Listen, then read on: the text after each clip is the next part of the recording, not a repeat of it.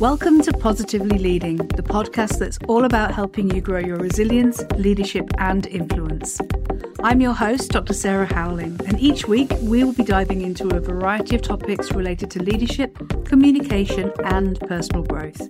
From feedback and accountability to diversity and inclusion, we'll explore the skills and strategies that you need to become a more effective leader. So whether you are looking to improve your communication skills, build strong relationships with your team, or simply become more confident in your role, join me on this journey of growth and discovery, and let's get positively leading. Hello there, and welcome to the second episode of Positively Leading. Thank you so much for joining me. I believe that one of the most critical skills of leadership is about growing and preserving your own energy to lead. And this is particularly important because the more exposure you have to leadership, the greater the expectations on you, the more eyes on you, the fewer people you actually have to talk with about your struggles. Recent research revealed that nearly 60% of leaders feel used up at the end of the workday, and that's a strong indicator of burnout. And I know when I was leading, I didn't need a statistic to tell me how I felt, but it did help me to feel not quite so alone. So we're going to look at this today, this fundamental skill of leadership, about how you can build and sustain your resilience and also improve your well-being, which will help you then to thrive more in leadership and in life. We're going to get started with 3 dangerous myths, and we're going to bust those myths about resilience.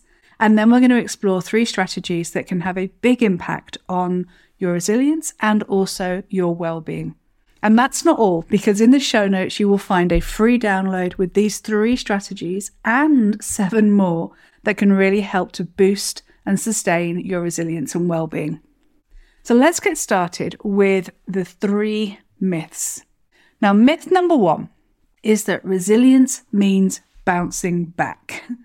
We've been conditioned to believe that it's all about how quickly and how well we can bounce back to normal after adversity. Now, I don't know about you, but I remember when I was younger and bouncing a ball on the floor. In order to keep that ball going and to keep coming back up to the original height, you need to actually keep bouncing it. Whereas if you just drop the ball, it's going to bounce a little, but then it's actually going to start petering out and stop moving. Now, this is what happens with resilience. You know, this myth that we have that it's all about bouncing back, actually it minimizes the struggle and the growth required to build genuine resilience, as well as the adaptations that we need to make to emerge stronger from a stressful situation. It's not about bouncing back. It's about learning strategies and skills so you don't actually have to hit the floor in the first place.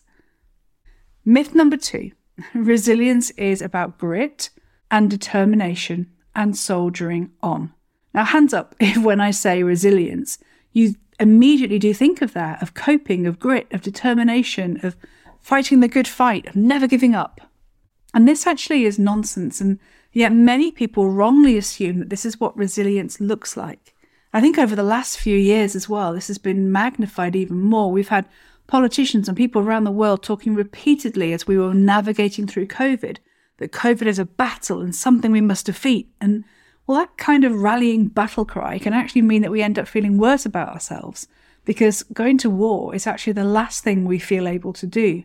But thanks to the latest scientific research into how humans really function, we now know that the soldiering on approach is actually dangerous. So stuffing down those difficult emotions instead of learning how to sit and feel them is not a long-term strategy for well-being, whether that's for an individual or for a team or for a wider culture. Because what actually happens when you soldier on, regardless of how you're feeling, is a slow road to burnout. And this is again why that notion of bouncing back is so unhelpful, because really we don't want to be hanging out in that fight, flight or freeze space in order to bounce back at all. Now, the 3rd dangerous myth is that resilience is actually having more control. Control is not necessarily a bad thing. However, many things aren't in our control, and this can feel really uncomfortable. And if we're wedded to that need for control and that we think we must be in control to thrive, then this can often bring feelings of overwhelm and anxiety and worry when we're not in control. So often that need for control is high, our stress levels are high.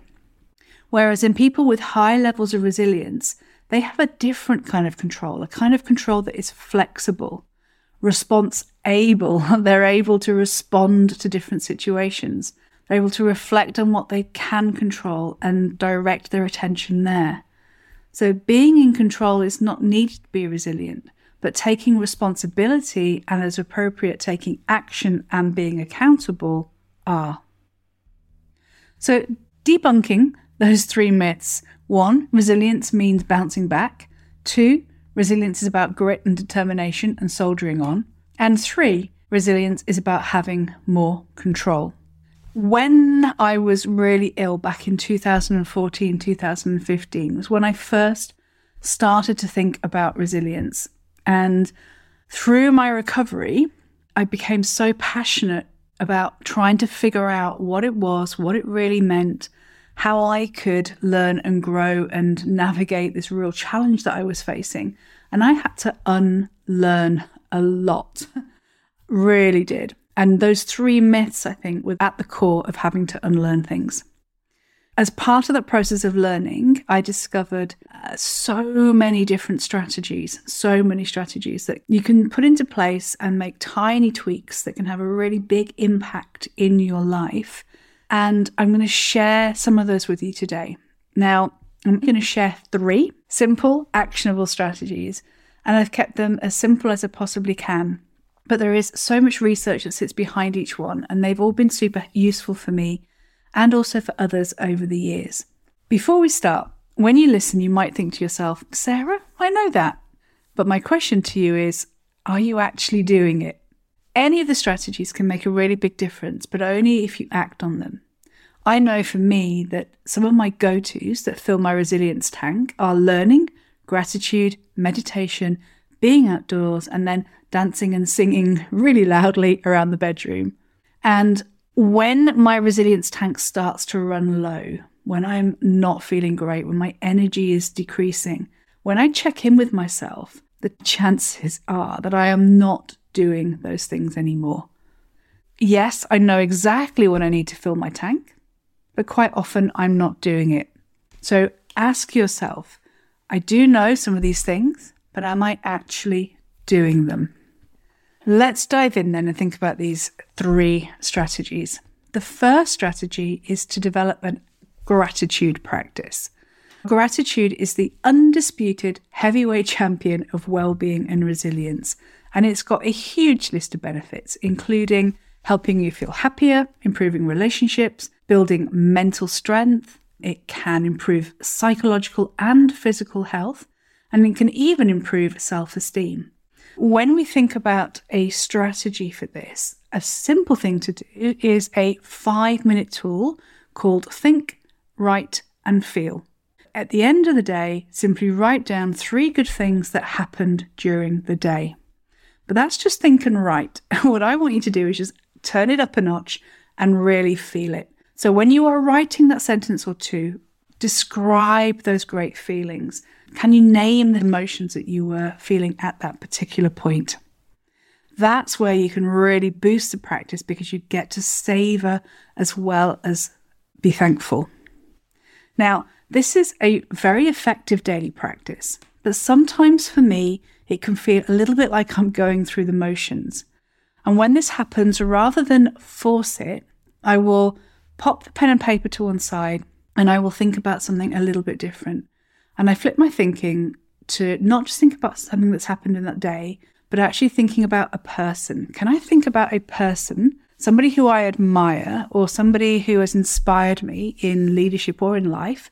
And I think of that person and then I write them a little email or a thank you card. And yes, a real life thank you card to arrive through a real life letterbox.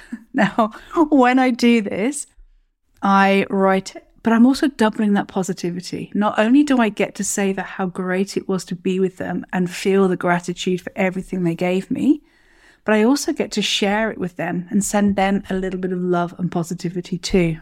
So 2 things there. There's the Think, Write and Feel tool, But if that can feel a little bit mechanistic for you, then you can also think about somebody who's brought something to your life, and you can write them a note to say thank you, letting them know what it was that they did to support you and to help you and how thankful you are for them. Our second strategy is tapping into your breathing. Now, breathing, we do it 16 times a minute on average, so 960 times an hour, over 23,000 times a day, every day. And thankfully, you have an unconscious nervous system that actually breathes for you. And we do it automatically. And because we do it automatically, there's probably a lot of room there for improvement, because we move so quickly through the day that we often forget to breathe properly. We get so busy and caught up in our minds that we're not aware that our breath is actually the singular most valuable way that we have that can reset our nervous system, to clear our minds and to get us back into a high energy state. And there's now a proven link between breath and emotions. Neuroscientists have discovered that every emotion has a corresponding breathing pattern. For example, when we feel joy, we breathe more slowly and fully into our lungs. Whereas when we feel fear and anxiety, our breath becomes more shallow and quick. But here's the best part. Just as feeling certain emotions can elicit a certain breathing pattern, breathing a certain way can also elicit the desired emotions. So if you breathe deeply and fully for a few minutes, then you will start to feel happier and more emotionally stable. And this is an exceptional discovery because it means we can change how we feel simply by breathing a certain way. Now, if we're thinking about breathing for resilience and well-being, then what we're wanting to do is to help us to relax. So breathing deeply and fully, in doing so, we are activating the parasympathetic nervous system in our brain. And this nervous system helps our body to relax and to rest. The term, the relaxation response, was coined by Dr. Herbert Benson, and it's essentially the opposite reaction to the fight or flight response. This is beneficial because it can counteract the physiological effects of stress and the fight or flight response. So when you're breathing deeply, your brain knows that it's time to rest. And research has shown that regular use of the relaxation response can lead to decreased blood pressure, decreased muscle tension, and improved thought process, improved sleep, restored circulation, and increased overall well-being. So one of the most valuable things that we can do in life is to learn that deep relaxation. So I want to introduce you to the 365 breathing zone. And this is the name given to a common technique that's recommended by many therapists to counter accumulated stress. So this is at least 3 times a day, breathe 6 times per minute for 5 minutes. Actually 365. Okay, so once again, 3 times a day, breathe 6 times per minute, which actually works out at inhaling for 5 seconds and exhaling for 5 minutes. And breathing in this way just for 5 minutes can give you up to 4 to 5 hours of benefit. Now, if 5 minutes feels too much, which I get, sometimes we can be super busy, then break it down and perhaps do 2 or 3 minutes a couple of times a day, or even 1 minute has been proven to bring benefits. Tapping into our breath, the power of our breathing to activate that parasympathetic nervous system, is one of the most powerful things we can do to reset our nervous system, to help us to feel better and to minimize those feelings of stress and anxiety. The third strategy is called Mind Your Language. And with this, we're going to be thinking about using powerful, positive words. The words that we use are super important to how we feel and how we behave.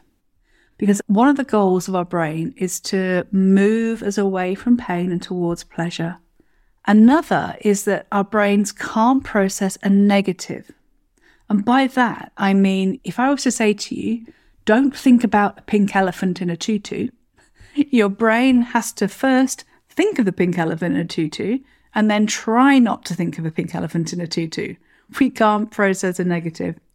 So what we want to try and do here is use powerful and positive words that can really help us to tune into what it is that we're wanting rather than the things that we are not wanting.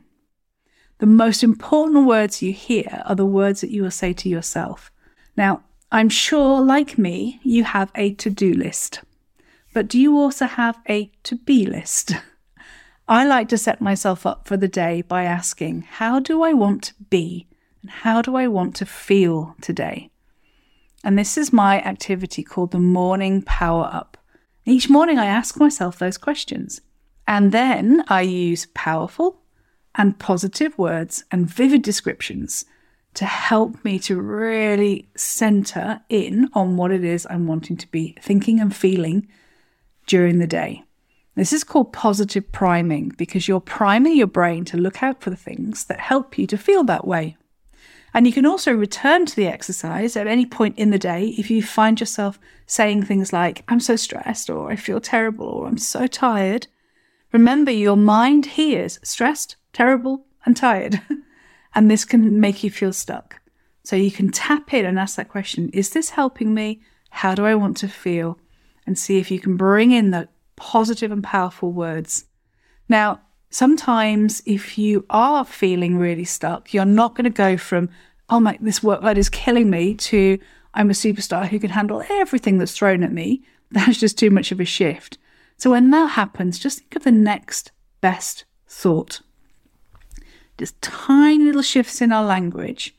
For example, is the workload really killing you, or are you just busy? Making those tiny shifts can have a huge, huge impact.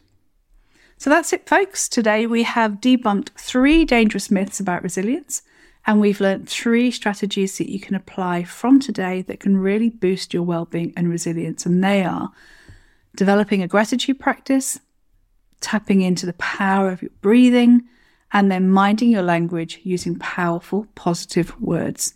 And don't forget, there's more. In the show notes, you'll find a free download with the 3 strategies and 7 more that can help to support you in building and sustaining your energy to lead.